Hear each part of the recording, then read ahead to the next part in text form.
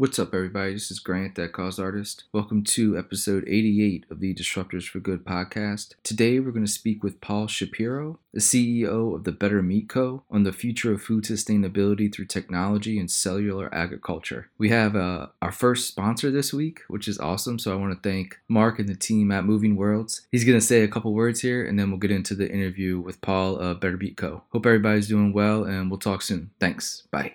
Hi, cause artist. This is Mark Horshofsky, CEO of Moving Worlds. We are looking for working professionals interested in making a bigger impact with their careers. Our Moving Worlds Institute Fellowship Program is accepting applications this month. Learn more at mwi.movingworlds.org and see how we can help you build the skills, network, and insights to make a lasting impact with your job that will help us all build back better. Our website again is mwi.movingworlds.org. Moving Worlds Institute, mwi.movingworlds.org. So usually how I like to start these conversations is really about an individual's journey. I think it's the path people take to start stuff that they're going to work on for, a lot of time in their life. Usually when I speak to founders and CEOs, they're working on something that they're going to be a part of for a decade, right? A couple of decades, maybe even their life's work. So take us down the path of how you got to start Better Meat Co. Yeah, Grant, sure. Well, great to be with you. Nice to be talking with you, and I appreciate that. So,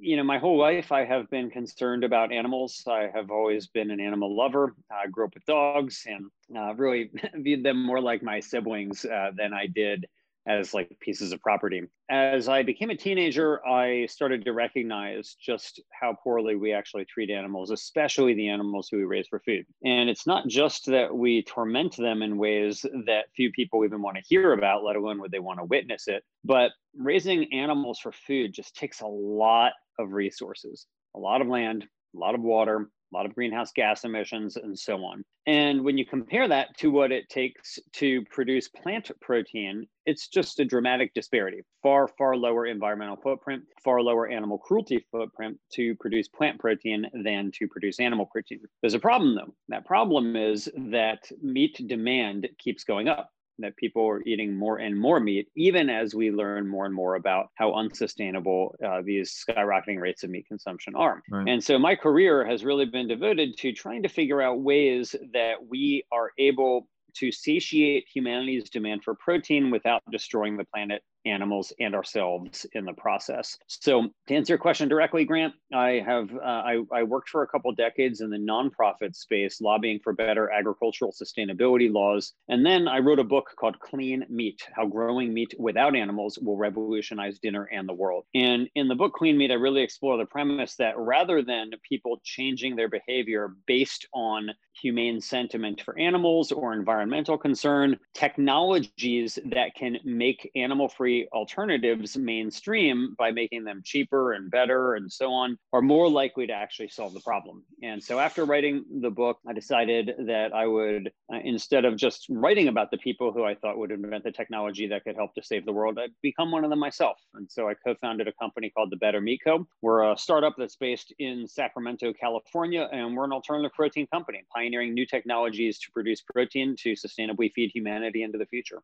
Talk about alternative protein, because I think a lot of us are seeing these different sort of Beyond Meat, possible foods sort of come to the mainstream a little bit through partnerships with, Burger King and McDonald's, and you see sort of this plant-based meat. It's really kind of like lab-grown meat to a certain extent. But what is alternative protein? I guess what is the difference between, Better Meat Co. than Beyond Meat or Impossible Foods? Well, Beyond and Impossible are really impressive companies. They're a lot older than we are. Each of them is about a decade or so old, whereas we are less than 3 years old as the time we're recording this here in December 2020. But we're an ingredients company. So we sell B2B. We don't have a brand that you're going to find on a store shelf. We sell ingredients to other companies for them to make their products better. So the Better Meat Co. creates two categories of products.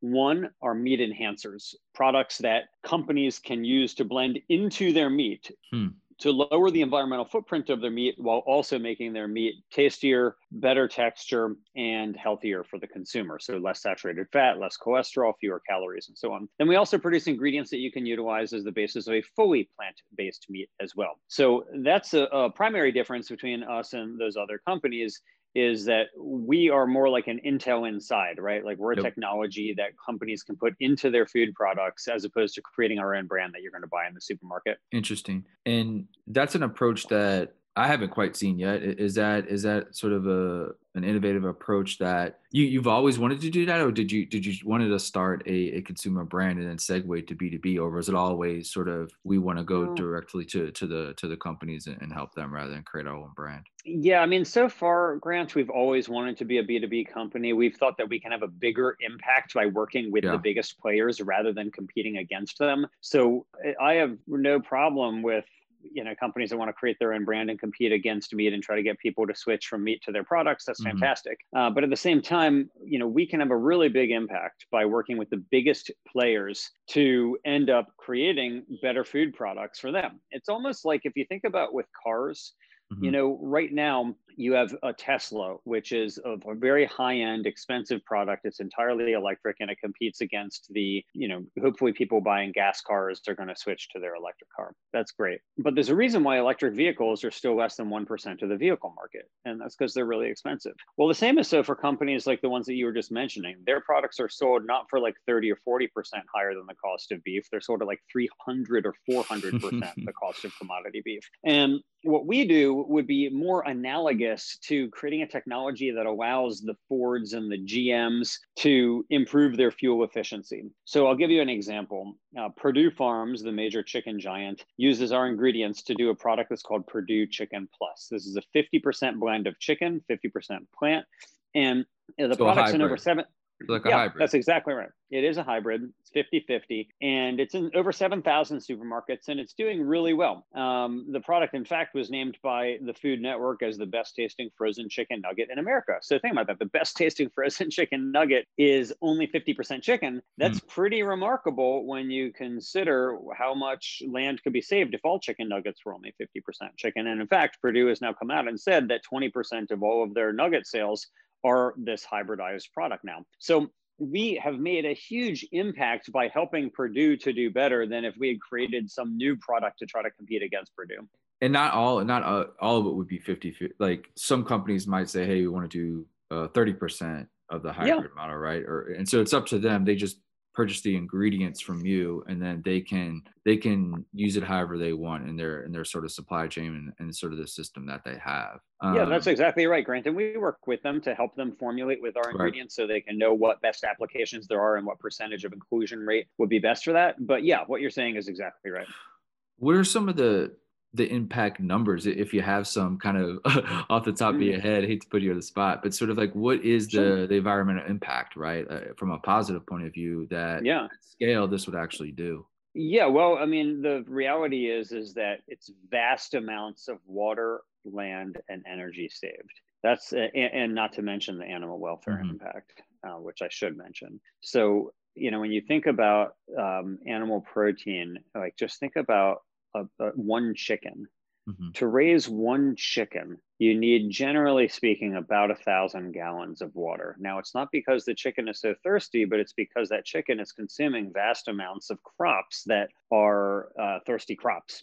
And that's just a lot of water for that. I mean, one egg is generally about 50 gallons of water to produce a single egg. And so plant proteins just have a much, much lower footprint. And so I hope that people would switch from animal proteins to plant proteins, but at the same time, I recognize that many people want to eat meat. And if we can help the meat companies lower their footprint by blending plant protein into their animal protein, they can reduce their water footprint, their land footprint, their animal welfare footprint, and more. So that's the real benefit of what we're doing. And when you first go back to a little bit when we first started, what were some of was there a big issue that you were trying to solve? Like, was it the animal first? Was it the environment? Because I guess when you're pitching the product to these massive companies, what do they want to hear right from you? Right, you're saving you're still saving them money. I would assume would be one of the pitches, right? That you could save them money and or save them energy and could also save them money by saving energy and saving land and sort of, I guess, what was the initial talks, walking into these big corporations trying to pitch this hybrid sort of meat model? Yeah, great question. So, I mean, look, our motivation is a desire to reduce humanity's footprint on the planet. That's our goal. But we realize that's not necessarily our customer's goal. Our Right. customer may have goals like, for example, cost savings. They may have goals to have a healthier product so they can have less saturated fat or less cholesterol or fewer calories or more fiber. Maybe they want to make a claim regarding vegetable nutrition in the product. So, if you look at the Purdue Chicken Plus nuggets that I was mentioning, they're marketed as having a quarter cup of vegetables per serving of chicken nuggets. So can't get your kids to eat their veggies. Well, give them these nuggets and they're getting their veggies. So there's lots of different ways to think about why it's an attractive product. Where the key is that we are making their product actually better. We are enhancing their product. That a solely meat product is inferior to a product that is enhanced with plant protein. Because you can essentially anything that is like a hamburger, right? Through that hamburger, through that patty, so to speak, you could have a couple of vegetables in that patty. So while you're eating a burger, you're also eating vegetables at the same time. Is that kind of the? Yeah, that's part of it. But yeah, don't think about it so much as like you're gonna bite into a burger and see chunks of Of broccoli course or not. peas. Of course Yeah, not. right. No, no, no, of You're gonna course have the not. same But that's the experience beauty. as you You don't always do. even Right. notice it though, right? That's the Yes. beauty, is that you don't even notice that you're eating healthier, right? Right. If anything, you're going to actually think that it's better. Hmm. So like we improve the taste and texture of meat so that the consumer ends up thinking, hey, this is an even better product. And it's healthier, right? So let's talk a little bit about the ingredients that's in this sort of this hybrid model. Like Sure. what are you what is the ingredients that you are providing, to these meat producers? Is it just vegetables, or is it all kind of different things that can be put into meat Yeah, or chicken? Chicken, that's great. we produce formulas that are allergen free, clean label, and all natural. They're combinations of plant-based proteins, fibers, fats, and flavors. And they're processed in a unique way that enables them to seamlessly blend directly into animal meat so that the consumer cannot tell the difference, even at a pretty high inclusion rate, like up to a third, or in some cases, even a half of the product. So when we add our product to the meat, we're going to add fiber to it. Now, keep in mind, meat has no Mhm. fiber whatsoever. And, people in America are obsessed with protein. We see huge claims on product packages about how many grams of protein in a product. But, I can assure you that pretty much nobody listening to this podcast is protein deficient, or probably has ever met a person in his or her life who is protein deficient. It's just virtually non-existent in America and in the developed world. But what's rampant is fiber deficiency. More than 90% of Americans are fiber deficient. We don't eat enough fiber, and the consequences from a public health perspective are dramatic. It's not just constipation, it's colon cancer and so many other problems that are associated with a fiber deficient diet. And the chances are that nearly every person listening to this podcast is fiber deficient. We're not eating enough fiber, and meat doesn't have any. So if people Hmm. want to eat meat, why not put more fiber into the meat? And that's part of what we're accomplishing. So yes, we're going to cut down on the things you don't want, like cholesterol and saturated Mhm. fat, but we're also going to add in things that you do want, like fiber. So we can take a product that you already like, meat, and make it even better. So I want to ask, this is probably a weird question, but so we talked about like chicken and beef, but could we have this sort of hybrid model with, let's say, like candy bars, right? Or like Mm. cereal or other food items that are traditionally unhealthy for, kids sort of get fed these items growing up, right? Or people, maybe living below the poverty line who can't really afford maybe healthy eating constantly. Is there a way we can inject a healthy lifestyle into people who, just normally, don't go that route? Yeah, I love where you're going with this, Grant. It's a strategy that's often referred to as stealth health. And Hmm. so, the soup manufacturers did this, like the canned soup Yeah. manufacturers. For years, they reduced sodium by about 5% per year, but they never labeled it. I mean, it's labeled, of course, on the nutrition facts, but not on the Right. front of the package. It's not marketed as Right. the reduced sodium product. And because when people hear reduced sodium, they think reduced flavor, right? But if you just gradually tone down the sodium, you change people's palates such that they don't expect something to be so Mm, salty right. anymore. And you get to a point where the new normal is to have a lower sodium product. And that can really, do wonders for reducing rates of hypertension in the country. And so, yes, I could easily see doing things like that.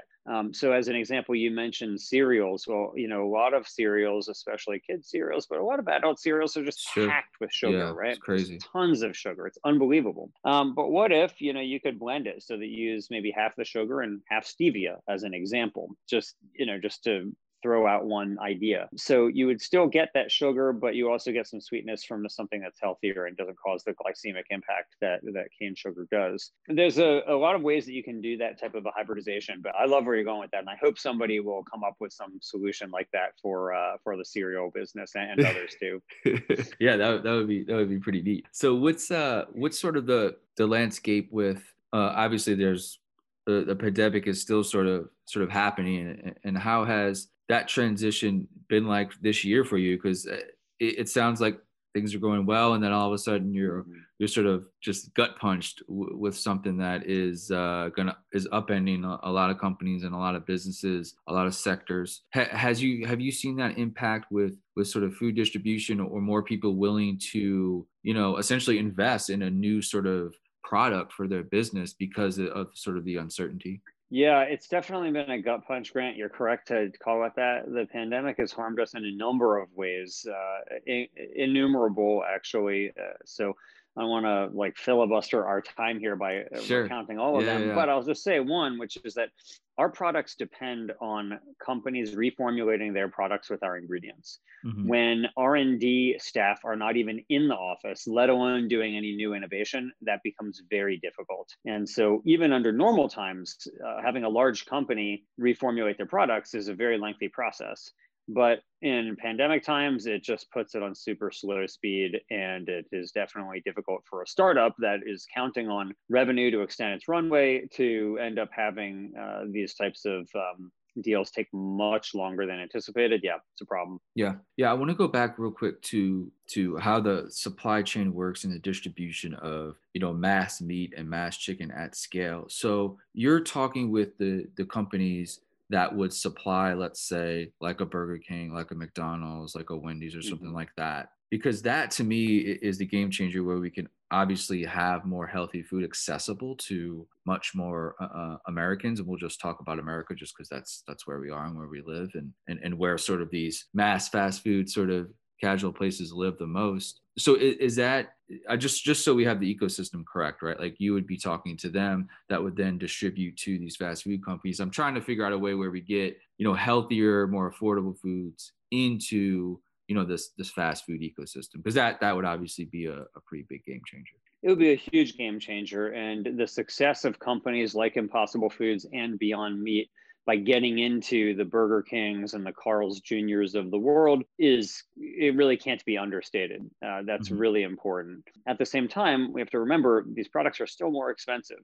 And the key is going to be to get the products to be cheaper. So if you think about it, we used to hunt whales to light our homes. Like whale oil was a huge part of our economy 150 years ago. Then kerosene was invented, and kerosene was a cheaper, more efficient, cleaner way to light our homes than whale oil.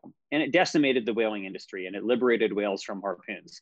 The primary reason we stopped whaling wasn't because we were concerned about whales. It was because we had a cheaper, better alternative to whale oil.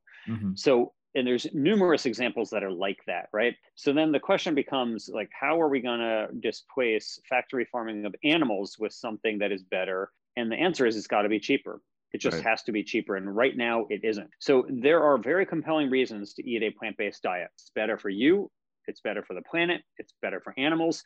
But most people do not make their food purchasing decisions based on those three criteria. Most people don't make food purchasing decisions based on animal welfare or the environment, or often even their health. Usually, taste is king, price is queen, and it has to also be convenient, meaning it has to be at the places where they're already going, fast food companies, Walmart, and so on. And so the plant-based meat movement is now starting to compete on taste, where the products in recent years have gotten much, much more meat-like. It's starting to compete on convenience, meaning it's in the fast food companies and it's in the meat aisle of supermarkets where people actually go to buy meat, but it's not yet competing on price. And until it does, it's going to remain as alt protein. Like if we want it to move from alt protein to mainstream protein, it has to get actually cheaper. Just in the same way that you're not going to see renewable energy actually become the mainstream energy source for our nation until it's cheaper than fossil fuels. I don't think that we're going to see plant-based meat become mainstream in the way that it needs to be to make a dent in the problem until it's cheaper. Yeah, it's sort of the issue that I think the plastic sort of, not industry, but the plastic movement of less plastic, right? And how do we create a world where maybe it's not plastic free, right? I mean, that's sort of a rainbow land type of thing. Like it's very difficult to do that because there's nothing, like you said, to really replace it right now at a mass scale where, you know, if you're then not paying $5 for a Diet Coke, right? I mean, we have to have the alternatives and maybe the technology to catch up to where we can create something that is, you know, considerably on par with plastic. Then we can start to really eliminate plastic from our society somehow, right? Eventually down the road. And I think that's the same idea is sort of how do we can't go from just A to Z so quickly. There's these different steps we have to take, whether it's energy, whether it's meat, anything around food or plastics. There's this sort of process of learning and technology to catch up and data to get back before we can actually transition to, you know, this a much more utopia sort of world or economy that we want to see. It just takes time, right? That's all it's going to happen. I think it just takes time. Yeah, I think you're right, Grant. You know, the world does not work in such a way that major leaps occur overnight. Usually to get from A to Z, you have to go through 24 other letters first. And, you know, I'm a big believer in running analogies since I do a lot of running myself. And I always say, you know, every race, it's just one step at a time. You can't skip the steps, right? You're not going to go from mile 1 to mile 3. You have to actually run all those thousands of steps that it takes to get from 1 to 3. And that's the same with life and with social change often. And it takes some time. My concern though is that in the case of things, for example, like plastic or like climate change, that time's running out. You know, the world is literally on fire right now as we speak. I mean, I'm sitting here in December in California and we still have wildfires in December. It's unbelievable. And my concern is, you know, can we actually turn this thing around in time? Because humanity is waging a war on the rest of the planet. It's an unprovoked war. We don't want to be doing it, but our actions lead it to basically be a war. We're causing massive extinctions. We're changing so much about the planet in the oceans, on land, in the air. And we need new technologies that are going to dramatically reduce our footprint on the planet. And that's going to start,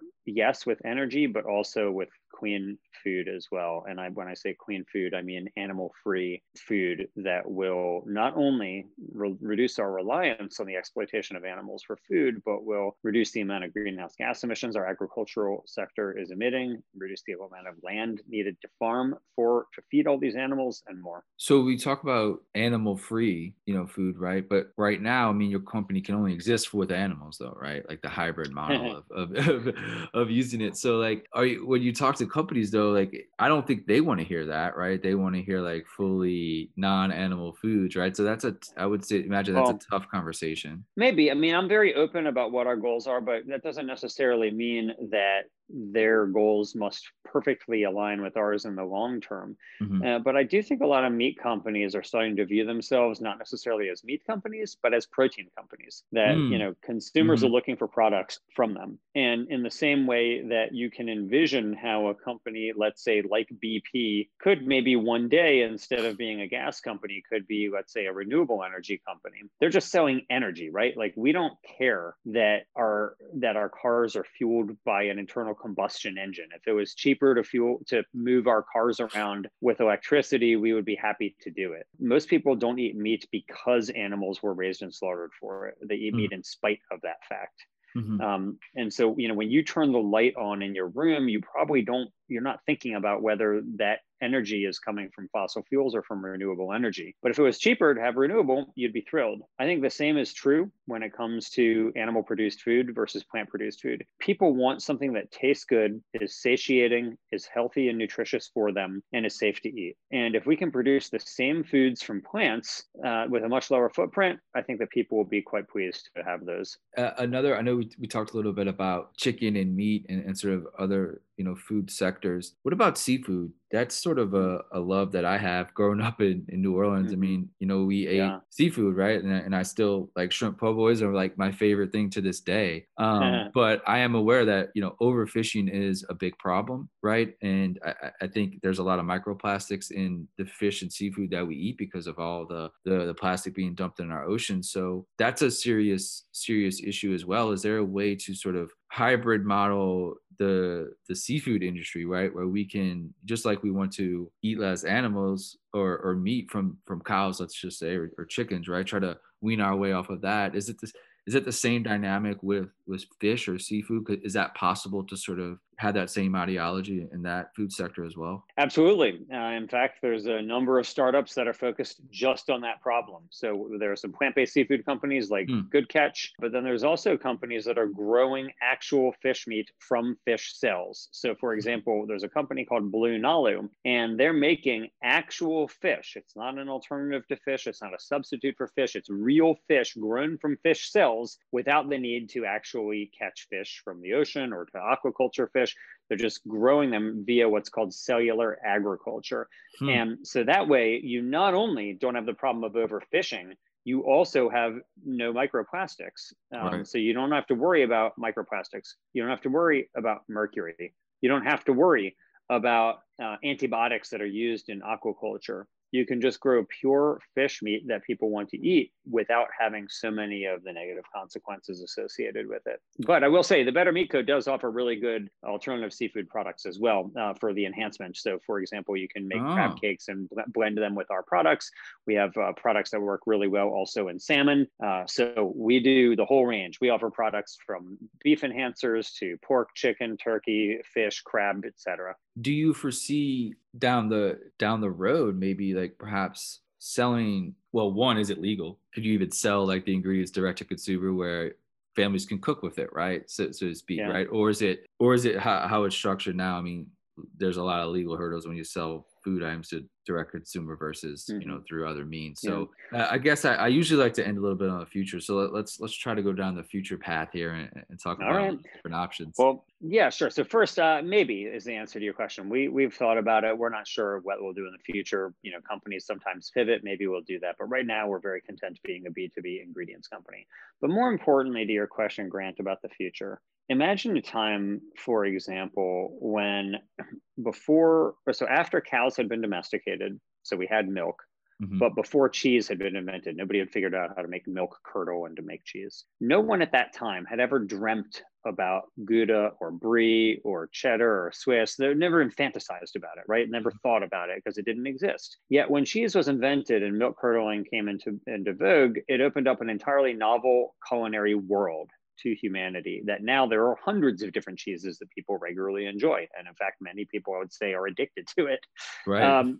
But now imagine that through the power of cellular agriculture or through the power of microbial fermentation, we can have something as revolutionary as, let's say, cheese curdling that invents an entire new category of food. So that entirely novel culinary experiences that we've never fantasized about ourselves might become possible in the future. So as an example, imagine that instead of you go to your friend's house right now, and let's say they have a bread maker or an ice cream maker on their kitchen counter. It's kind of cool, but it's not really remarkable, right? But what if they had a meat maker? What if they had a meat maker where they were just ordering little tea bags full of stem cells and they dropped them in and you could grow meat right there on your kitchen counter? Wouldn't that be cool?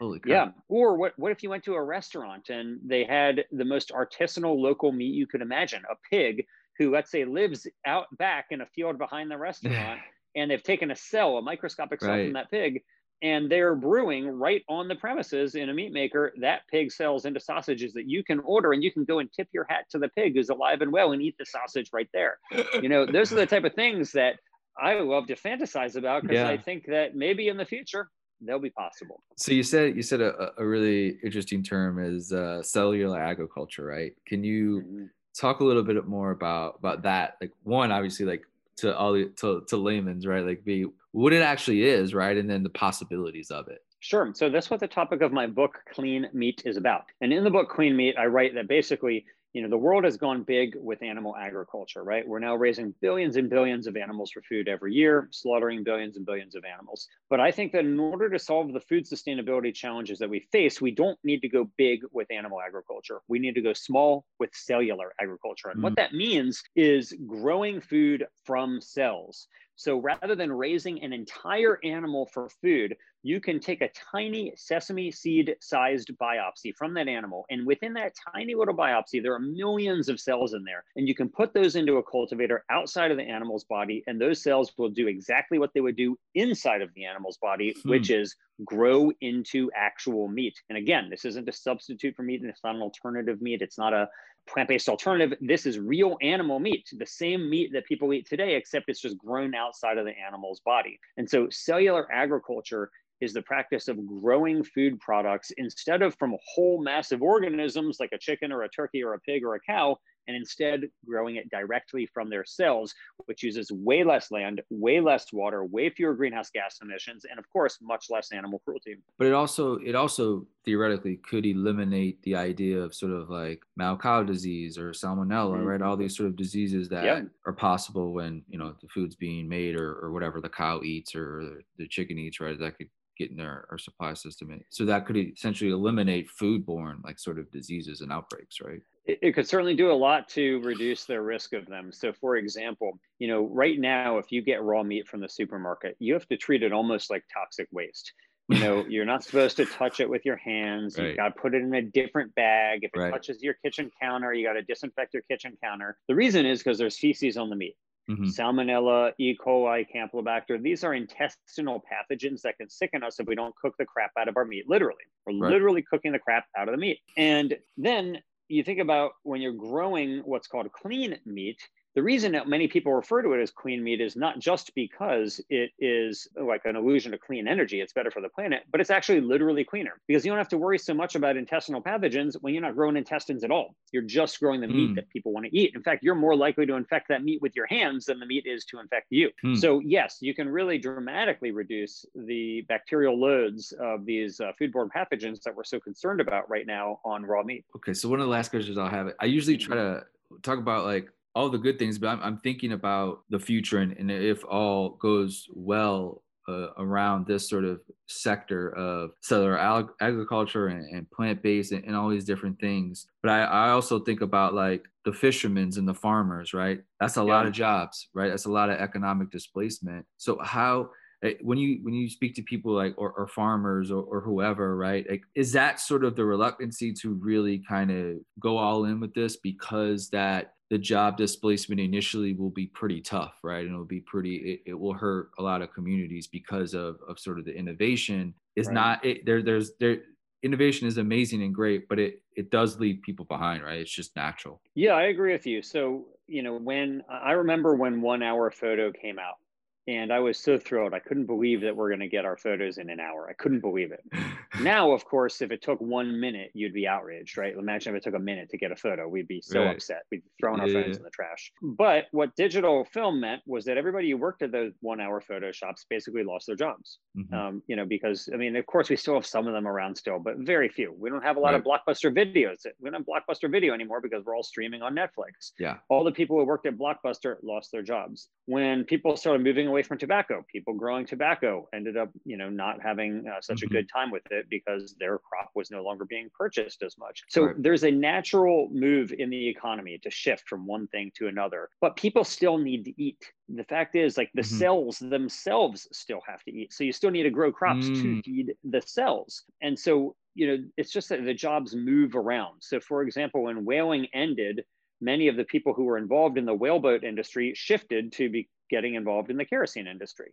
We still needed to light our homes, but it was just being done in a different way. And so there will still be agricultural jobs. They just will be in different parts of the agricultural economy. And it may require retraining in the same way that whalers became kerosene manufacturers, or in the same way, for example, that after the invention of cars, people growing oats were very down on their luck because the biggest consumer of oats, horses, were no longer around. Like the oat market after cars invention, the oat market in the United States crashed, but they grew other things. So there's lots of different ways that the economy changes, and we have to recognize that agriculture today is not practiced as it was 20 years ago, and 20 years from now it will not be practiced in the same way as it is today. There will be changes, and the companies that are innovative, that are forward thinking, that embrace the type of innovation that we're talking about on this conversation today, those are going to be the winners. Those are going to be the forward thinking companies that actually win. The companies that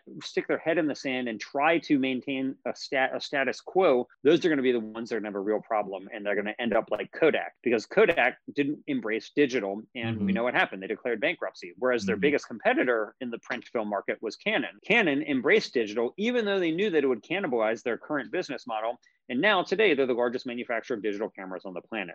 So companies want to emulate the Canon model rather than the Kodak model, and those are going to be the winners in tomorrow's marketplace. Amazing. Last question I have is, I know it's tough. It'd be tough to answer this one, but I like to look at down the road a little bit. So maybe within 3 to 5 years, what do you hope to see in the industry, specifically Better Meat Co. and sort of the evolution of hybrid, plant-based, cellular agriculture? Like 3 to 5 years, what would that bring? Because I think a lot of stuff we talk about, like autonomous cars, right? We've been hearing it so long, it's still so far away from like everyday thing. But like in the next 3 to 5 years, what like innovations can we actually expect, right, at a consumer? Yeah, well, I think that clean meat or meat grown from animal cells will be on the market and people will be enjoying it. That'll be one. But more importantly and broadly, Grant, right now when people think about protein, oftentimes they think about a hunk of flesh that came from a once living animal's body. In the future, we'll have a far more diverse portfolio of proteins that come to mind. We're going to think, yes, there'll still be animal protein, but there'll also be plant proteins. People will think about microbial proteins. People will think about proteins grown from animal cells. People will think about animal-plant hybrid proteins. So I just think in the future, protein is going to be far more diverse and far more interesting than what it is today.